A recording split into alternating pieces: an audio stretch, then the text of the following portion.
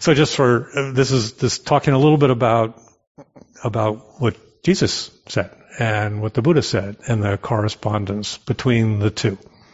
And I was just starting to say that here in 2023, obviously, this is a pretty contentious time in global history. We got 2 wars going on, and our own government is just in the strangest state with an enormous amount of animosity.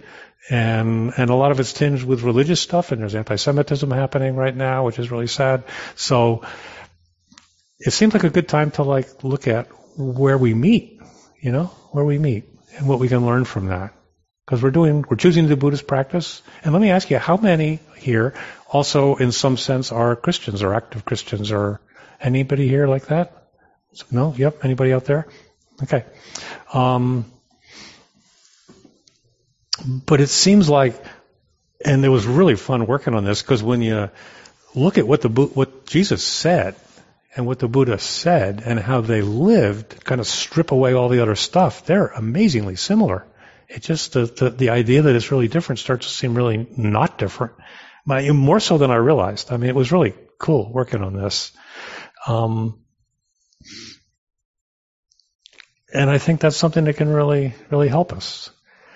And some attributes I'm going to touch on. I'll just give a little list here. They're both these traditions are centered around a person, the Buddha and Jesus, who had this, who in some sense radiantly exemplified or embodied a kind of awakening that has inspired people, as we know, for thousands of years. And both teachers focused on love and compassion above all else. It was just core to what they taught. And both of them also focused on ethical living and ethical choices and how important that is to walk the path. And both of them were pretty radically non-materialist, in terms of what they said about attaching to stuff and accumulating stuff and being rich and how you work that with being generous. And then both of them, they really embodied something about the transcendent or the sacred, and in a sense, bade us come forward to do that also. So there's a lot of similarities. Jack Kornfield, there's a very nice book I found called Jesus and Buddha, The Parallel Sayings, and I will say some of this comes from that. And he says in the introduction, when we listen deeply to their words, we find that in many ways they speak with one heart. I thought that's really lovely. So I'm going to share, some of my best unlimited understanding of these with some quotes, quite a bunch of quotes here, and there'll be time for whatever kind of discussion we want to have. And just in terms of where I'm coming from, I was never Christian, so I don't have, in some ways that's good, because I know a lot of people who were Christian, then there's baggage, and then they got to unchristian themselves, because for some people it was hard. There was oppressive stuff and stuff like that. Other people not. I know other people that had a great Christian thing, but I wasn't. Didn't grow up a Christian. My mother was a lapsed Catholic, and my father was a very fierce atheist. He just blamed all kinds of problems on religion, in terms of tribunals and all kinds of things over history. So that's where I came from, but I've kind of always been interested in it. I've been interested in the path, and that was all that was there when I was growing up until I figured out there was something else. And I've been interested in sort of contemplative aspects of Christianity all along. And I should also say that I did read the Bible cover to cover in 2006. So whatever tiny creds I have, it's very wonderful. So anyway, and when we think of Jesus and the Buddha, I mean, it sort of seems like they're from completely different worlds, right? But not so much, actually. I mean, the Buddha lived 500 years before Jesus. So in the sort of historical time, that's not all that much. And they were only 3,000 miles apart, roughly, where Bodhgaya is in the center of there, and Jerusalem area, and that's, here to Washington, D.C. So, distance, but not horrendously so. And at that time, as a lot of you know, there was a ton of traffic going back from the Silk Route that went basically from the Middle East across, kind of north of India to China, but there was also stuff going down into India. So there was a lot of travel going on. So I sort of have a feeling of it being way more integrated, than we might think. And then there's when when scholars and teachers note similarities in the teachings, they say, oh, where'd that come from? And there's three major schools of thought. One is, it's just how things are, and great awakened beings see the same stuff. So it didn't come from anywhere. They just recognized what was true. There's another school of thought that says, since Jesus was 500 years after the Buddha, some of what the Buddha taught had kind of infiltrated and was available, and that had some referencing to what he taught. That happened in India. Some of the yogic teachings, Patanjali is after the Buddha, and you can make a case that it influenced how that was. So it's an interesting thought. And actually, historically, King Ashoka, about 200 years after the life of the Buddha, emperor in India, sent emissaries to Alexandria, to Greece, to Egypt. And so there were actually Buddhist groups in Alexandria and in Egypt at the time of Jesus. So it wasn't 100%, disconnected. And then the third, incredibly radical, but one that fascinates me a lot, is that during the missing years, some of you know, from Jesus taught, the last thing in the Bible is he's teaching when he's 12, teaching a bunch of rabbis in the temple, and they're all amazed at how amazing he is. And then nothing happens until he's 30. There's 18 years that are missing in the Bible. And so there's a school of thought, which is in multiple places, that he didn't stick around. He went to Asia and studied and came back. And of course, that may seem like totally bizarre, but maybe not. There's a lot of people in Asia that say that's the case. There's historical sites that affirm that, I'm not going to go too far down that aspect, but it's really interesting thought, and it doesn't seem impossible to me at all. And there's a great movie about this on Amazon Prime, if you're ever interested. There's a whole bunch of stuff out there. What's the name of that movie, Steve? Excuse me. Oh, man. I think it's Jesus in India. Okay, thanks. Yeah. And I literally did pick up one thing. Reading the Bible, it was James 54. And when Jesus goes to teach in Nazareth, which was his hometown, this little town, and people it literally says in the Bible, oh, who is that? Is that the son of Mary and Joseph? And how does he know how to do this? And it's like, wait, dude, this is this little town, and you don't know that that's the son of Mary and Joseph if you're in this little town and he's there? Like, if he was there being a carpenter for the last 18 years, you'd totally know who he was. So it suggests maybe he wasn't there. But that's enough on that. But just throwing that out just to do what you want with. But let's consider some similarities. So the first is the radiance of both of these people. That's so amazing, And you see it, like the Dalai Lama has this kind of radiance just from the inside out. And Jesus and Buddha were both over the top. They were extraordinary. And so that's what a similarity in the suttas. People are constantly commenting on the radiance of the Buddha. Or even Ananda comments, he gets these amazing new golden robes and puts it on the Buddha, and his skin is more golden and glowing than the robes were. Or the really cool one is when he first goes to teach in Sarnath, and the 5 ascetics with whom he'd been previously, they had dismissed him as a glutton because he started eating like the middle way. So he shows up, and they say, oh, they recognize he was coming. So, oh, here comes that glutton Buddha. Let's just ignore him. But then when he came up, he was so radiant, they just couldn't do anything but stand up and recognize him. And Jesus was like that too. And there's this story in the Bible about the transfiguration of Jesus, where he went to pray with the 3 disciples on a mountain and his face was shining like the sun.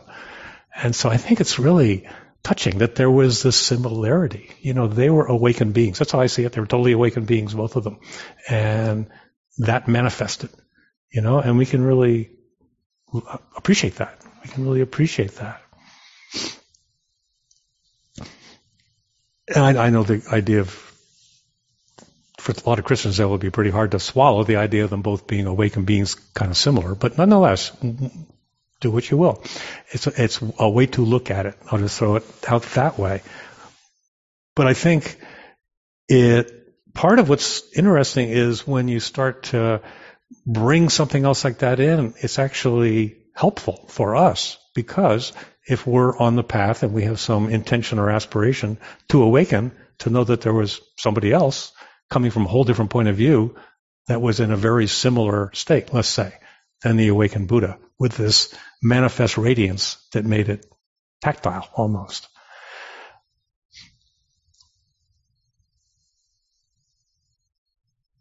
And in terms, I think one of the things that fascinates me a lot about Christian contemplative tradition, and I've done a lot of reading over the years, and I've been really interested in the saints, like St. Francis. I went to Assisi a while back. Assisi's amazing. If you ever get a chance, Assisi's amazing, and there's this big cathedral, and it felt so, in a funny way, it felt so Buddhist. And there's, especially in Vajrayana, there's a whole bunch of stuff about different kinds of like layers of three, the Dharmakaya, Sambhogakaya, and the Nirmanakaya realm, and the way the cathedral in Assisi is set up.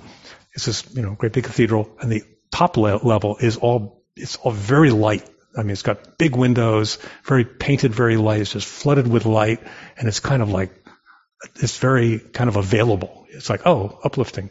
The lower level, in the middle, you kind of go down, and there's this lower level, and that's where a lot of the tombs of the disciples and different people who were Franciscans later on are.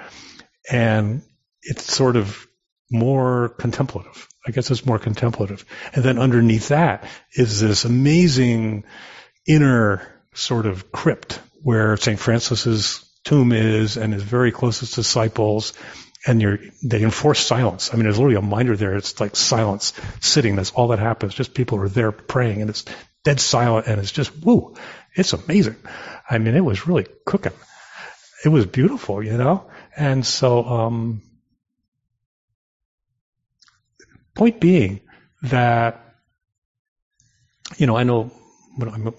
I know something, a little bit, about Buddhist tradition, but part of what's baked into Buddhist tradition is an aspiration to awaken, to awaken like the Buddha did. That's what he taught the whole time, is trying to tell people how to do that. But that's going on in contemplative Catholic world also. And I think it's really interesting because it focuses on the inner light. When you really get into the world of contemplatives, the whole world of political Christianity and all the stuff that's going on, it sort of fades away. And what he was really talking about was, how do people change? And in Catholic monastic world, over the centuries, there have been extraordinary people. St. Francis was extraordinary. Teresa of Avila was extraordinary. There's a whole bunch of female and male saints who were, as far as I'm concerned, awakened beings. And just as in Buddhist tradition, there's a whole bunch of people, Milarepa, or, Moggallana. So I was thinking of Milarepa or Moggallana and a whole bunch of other great beings, Ajahn Chah, through the centuries that have awakened. So in terms of commonality, in terms of what people do with their lives, there truly is a parallel there. And we can really appreciate, and there have been a whole bunch of conferences, get-togethers, of monastics in both traditions, and how they resonate. And oddly enough, there's I didn't really intend to say this, but there's I think I may have mentioned Sister Leslie Lockwood. Have I mentioned Sister Leslie? One of my very, very first, I did, one of my very first Buddhist friends from like 1988. She and I used to lead a sitting group, and this was back when Genla Rinpoche was here. I mean, it's so far back. He was a Tibetan teacher who came here. Anyway, her karma kind of, who knows what, shifted or something, and she started moving towards Catholicism, and then decided to become a monastic, and then became a Carmelite nun, which is a completely sequestered Carmelite nun. They don't leave the monastery. You can just talk through a grill. All they do is pray. She did that for 20 years. And she and I had a regular correspondence because we were good friends, and it always worked. It was great. I was a little worried she was going to realize I was a heathen or something, but that never happened. It was really focused on the light and how we were seeing the light. It was so beautiful. And then she had a stroke about a year ago, out of the blue, lived a healthy lifestyle. I mean, and so she's here now. She's in West Seattle. There's a nursing home for retired nuns in West Seattle, and there she is.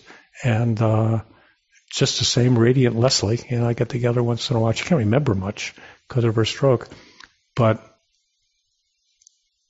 under the heading of similarity, her energy is just beautiful. She's got this big vision. She's able to somehow straddle the world. She never got hung up in what was Buddhist and what wasn't anyway.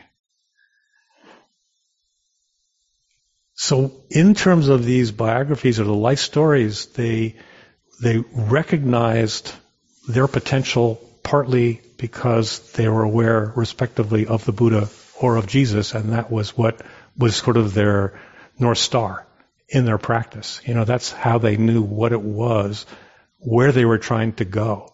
And that's really amazing. I mean, to me, that's really powerful. And we can, almost broaden our sense. Maybe we're all doing Buddha Dharma and focus on the Buddha, but kind of, oh yeah, it's not just the Buddha. Someone else was awakened and people turned towards that and became amazing beings because of that. So I just think that's really kind of warm and supportive to look at it that way. And I think it helps us see what we're doing. Like, for instance, when we take refuge, the three jewels, most of you know, Buddha, Dharma, Sangha, take refuge in the three jewels. And it can get, how do I say? I mean, everything on the spiritual path can get mundane unless you keep it from being mundane. And if you really work it, then it changes you. But if you kind of go in cruise control, then maybe not. So taking refuge in the Buddha can kind of seem like this rote thing. But actually what we're doing is turning our hearts and minds towards this awakened being to help us see where we're going, just as people in this Christian tradition are turning their hearts and minds towards that awakened being to see where they're going. So I just feel we can learn a lot, from these great awakened monastics and Catholic contemplative traditions. They're actually very similar to and there's a great book, if you're ever so moved, the Asian Journals of Thomas Merton, because when he went to Asia, he'd been wanting to do it for years, and finally his preceptor let him go. So he did his trip to Asia and met with the Dalai Lama. He met with the great Nyingma master, had these incredible conversations, and they were just like shining and glowing at each other, basically, right? It's kind of like when the Dalai Lama and Desmond Tutu would just kind of shine and glow at each other when Desmond Tutu was alive. So it's a wonderful book, and you can really feel how that was. I mean, he's taking a journal and he died in a bathtub, so the book still came out. So it's a question for us, because I partly want to do this to help us think about what we're doing on our journey, right? I mean, that's the whole point, to be doing all this. Like, what will help you and me? And when we take refuge in the Buddha, are we looking in the radiant possibility of who we are by referencing ourselves to the Buddha? If we bow to a statue like that, it's really about we can wake up. It's really about we have that potential maybe we haven't recognized yet, or maybe we've had glimmers, but we can. And so I think, to me, the thought that there's this whole other tradition in parallel, not that far away, two of the biggest religions in the world, where they're focused in that way. And it helps us find the light, keeping it lighting up. Because, as we know, the world kind of, it's gnarly, right? It's gnarly, and it's all this consumerism, and now there's two wars. I mean, I know a lot of people are freaked out, are despairing, are depressed, have no sense of hope. But on an inner level, there's that possibility to awaken. And that's probably one of the greatest gifts, even in, it's not like an on-off switch. It's like a matter of degree. It's like incremental. So the degrees to which we do awaken are part of what we have to share with others, to help them navigate through the difficulties of the 21st century.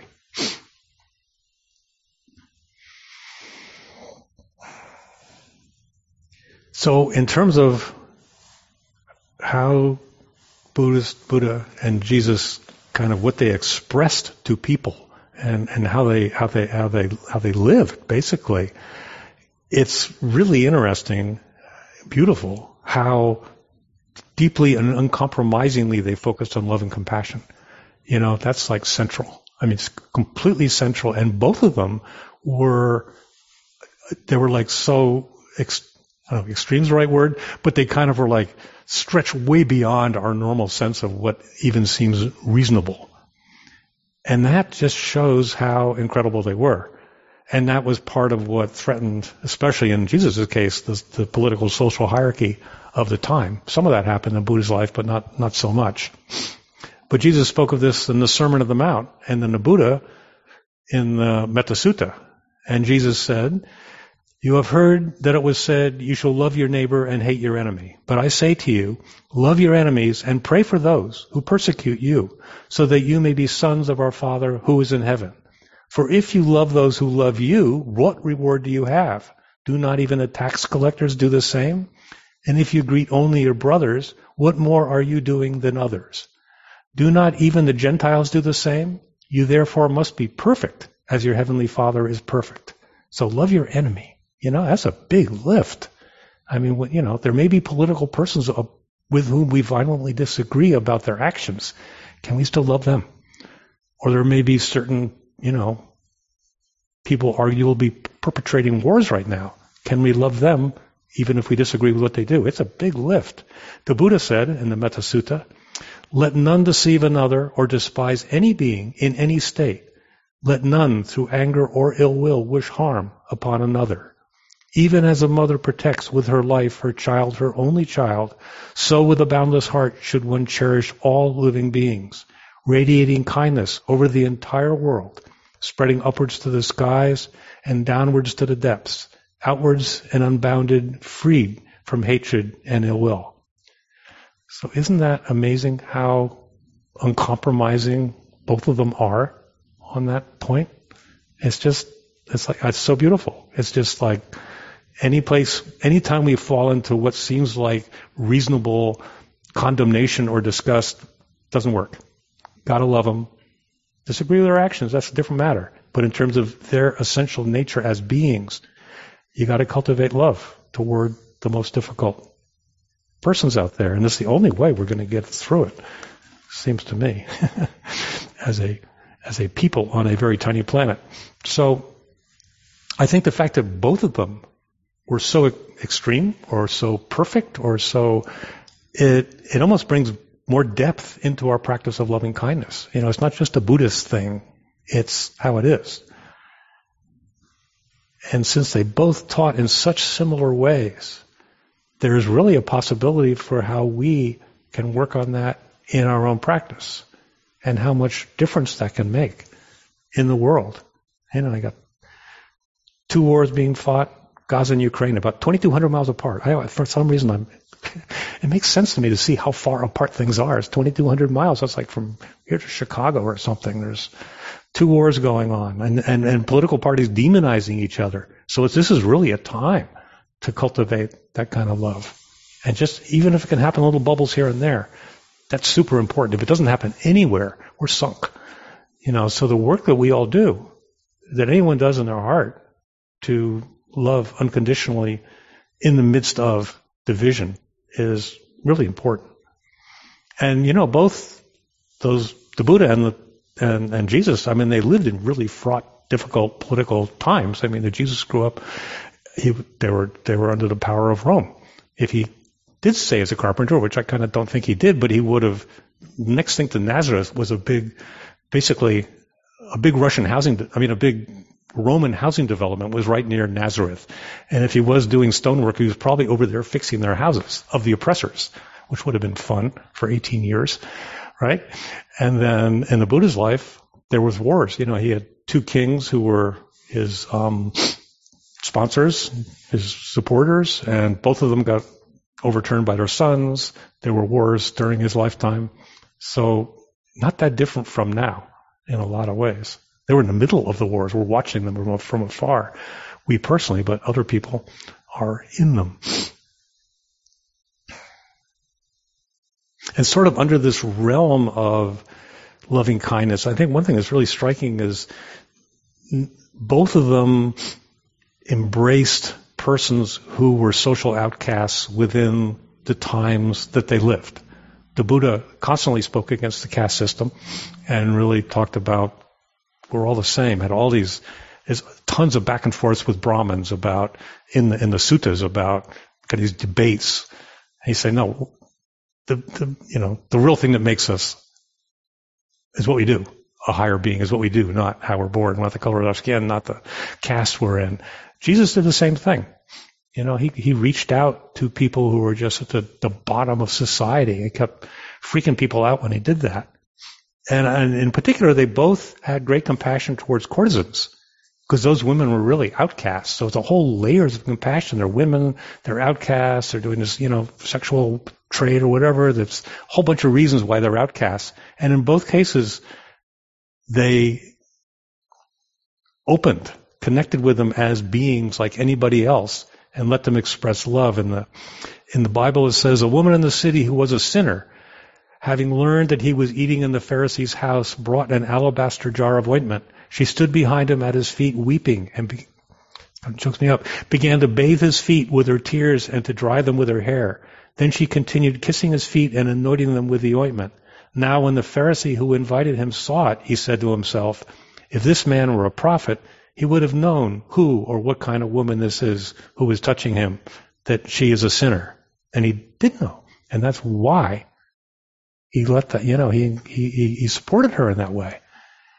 And then same thing for the courtesan. This is now we're in the suttas. The courtesan Ambapali, having mounted a magnificent vehicle, went off to see the Lord, the Buddha. She approached on foot, and having greeted the Lord, sat down at a respectful distance. She spoke thus to him, will the Lord consent to a meal with me tomorrow? Inviting the monks is what she means. And the Lord consented by becoming silent. And this happens a couple of times in the suttas, and a lot of times there'll be a situation where some royalty wants to offer the meal to the Buddha, but this courtesan already came and offered, and the royalty said, well, who's she? I'm offering you this meal. And the Buddha said, no, she asked. I agreed. I'm doing that. And the guy would be just all outraged, because what was he doing with this lower caste courtesan woman? So there's this real sense of just touching, reaching, connecting with the people of all levels. And that's a high bar for all of us. I mean, I was just in the library and, today working on this. And there's a little, in Kirkland, there's a little category of just people off the street that are there. And there's one woman who's got some infection in her foot, and she sits there in the front and all day. And I was really trying, I was part of it was like, ugh. And another part of me was just trying to be loving. And I wasn't 100%, but I was working on it, because it is that bar, It is that bar. And then sort of, these things all link together. Because both the Buddha and Jesus were relentless and intense about turning people's attention away from the material stuff, from the attractions of life, toward the sacred. And both suggested pretty radical shedding of wealth and gold. In Mark, it says, Jesus says, how hard it will be for those who have wealth to enter the kingdom of God. It is easier for a camel to go through the eye of a needle than for someone who is rich to enter the kingdom of God. And then the Buddha says, riches make most people greedy, and so are like caravans lurching down the road to perdition. Any possession that increases the sin of selfishness or does nothing to confirm one's wish to renounce what one has is nothing but a drawback in disguise. It's a curious translation, but anyway, you get the idea, that we're just really recognizing that it traps you. And that's something that we have to think about. We're all middle class kind of people. But how do we're rich, I've been in India several times, and the mere fact you can show up in India, it's changed a little bit now, but especially years ago, it was like you were crazy rich that you could even be there. Someone would say, oh, you're rich. I said, what? I'm not rich. And they say, yeah, you're here. You're rich. Simple as that, So how we navigate that is how we express generosity. We got families, we sort of got to live. And at the same time, how we express that is real interesting to work on it, to really do it mindfully. Think what we really don't need. Give the other away. And I've learned a lot. As some of you know, I work with some monastics, Clear Mountain Monastery here in Seattle. You go pretty frequently. Ajahn Nisabo. And, these guys, they're living very rigorous monastic code. Ajahn Nisabo, 7 a.m., what day is today? He'll be down tomorrow morning. He'll be down at Pike Place Market at 7 a.m. with a alms bowl, and takes a ferry over from Southworth. And whatever anyone puts in his bowl, that's what he eats. And he has to take the ferry back at 7:40. And he doesn't accept money, can't keep food overnight. That's it. And if no one gives him anything, he just doesn't eat. And it's extraordinary, but getting to know those guys, the freedom they have, it's amazing. It's hard to describe, but there's a way it's like the things that we are worried about not having, or we're trying to keep it, they just don't worry. It's a sudden blink. He went through a period last winter where he had a cracked bone in his foot, and to get to the ferry on Southworth is about a mile walk, and it's pretty long. And it'd be like the middle of January. It'd be like January 12th, hissing down rain, 34 degrees, on crutches, through that mile to get on the ferry, to go to Coleman Dock, to walk up to Pike Place Market, and you see him coming up on his crutches with the rain coming down, kind of beaming, basically. It's like, dude, he said, no, it's okay. It doesn't matter. It's amazing. So we learn something from that. So I think the way Jesus and the Buddha talk about it is really helpful. Because I get hung up, and having enough and all that. And it's like, no, actually, you can let it go. If we've cultivated richness inside. Otherwise, then you're on the street, and there's a whole different deal. So, and you think of it, I'll humbly admit that I sometimes read about extremely fast automobiles because I have a motorhead part of me. But it's so ridiculous. Like, really? $3 million for a car that goes, why? With 16 cylinders, all that stuff. And you start to project into the mind of someone who does that. They're not the mere fact that they're kind of putting energy into making that happen, there's a kind of freedom they just can't find. Because they're cultivating this identification with this ridiculously expensive object, which in fact will rust and fall apart eventually. It will. I mean, it's just a ridiculous, it's just they'll probably crash it trying to go too fast. But it's illuminating. It almost makes you kind of sad to see someone trying so hard to get this material perfection. Or, Mr. Bezos' very large boat. It's like, okay, fine. But it's just a very large boat. So I think there's a freedom there that we can find, and what Jesus and the Buddha show, it helps us get through. There's another quote here from Jesus. It says, "Do not lay up for yourselves treasures on earth, where moth and rust destroy and where thieves break in and steal, but lay up for yourselves treasures in heaven, where neither moth nor rust destroys and where thieves do not break in and steal. For where your treasure is, there your heart will be also. You cannot serve God and money." So isn't that cool? So, in a way, a lot of the choices we make about what we buy and don't buy and whether we, do we take that and give to someone else, are ethical choices that we need to look at, It's pretty powerful. I mean, it's a bigger thing than just, can I get this? It's broader, and it has everything to do with our journey to awakening. And there's really something to work with there. And that's part of why, as any dana offering, I just roll it back out again. And by the way, I'm happy to say, for those who haven't been here before, that all the dana that came in from September till the end of November, as it worked out, half of it was going to Metta in Action, which is a NGO that supports monastics and women and children in Myanmar. And they've been having a real hard time. Carol Wilson's a Buddhist teacher, is one of the leads on that. And anybody having even just to get into Myanmar with cash because of the military junta, but they're going to do it. They managed to they got the visa and they're going to do it. So we sent $900. We sent $900 that came from everybody here and from different teachings and stuff. So it's pretty cool, right? And it's going to make a big difference for people who are in just difficulty situation they can hardly imagine. But so, and then getting near the end here, but in a sense, in terms of kind of leading into the whole area of kind of what our practice is or how we grow, and it's just so huge. I just kind of almost cherry picked a few things. But I was struck that, in a sense, he's pointing to this concept in Dharma, not self, when he suggests that we move away from defending ourselves. and you put a certain frame around it, and what he's saying, he says, this is in a Sermon on the Mount, he says, if anyone slaps you on the right cheek, turn to him the other also.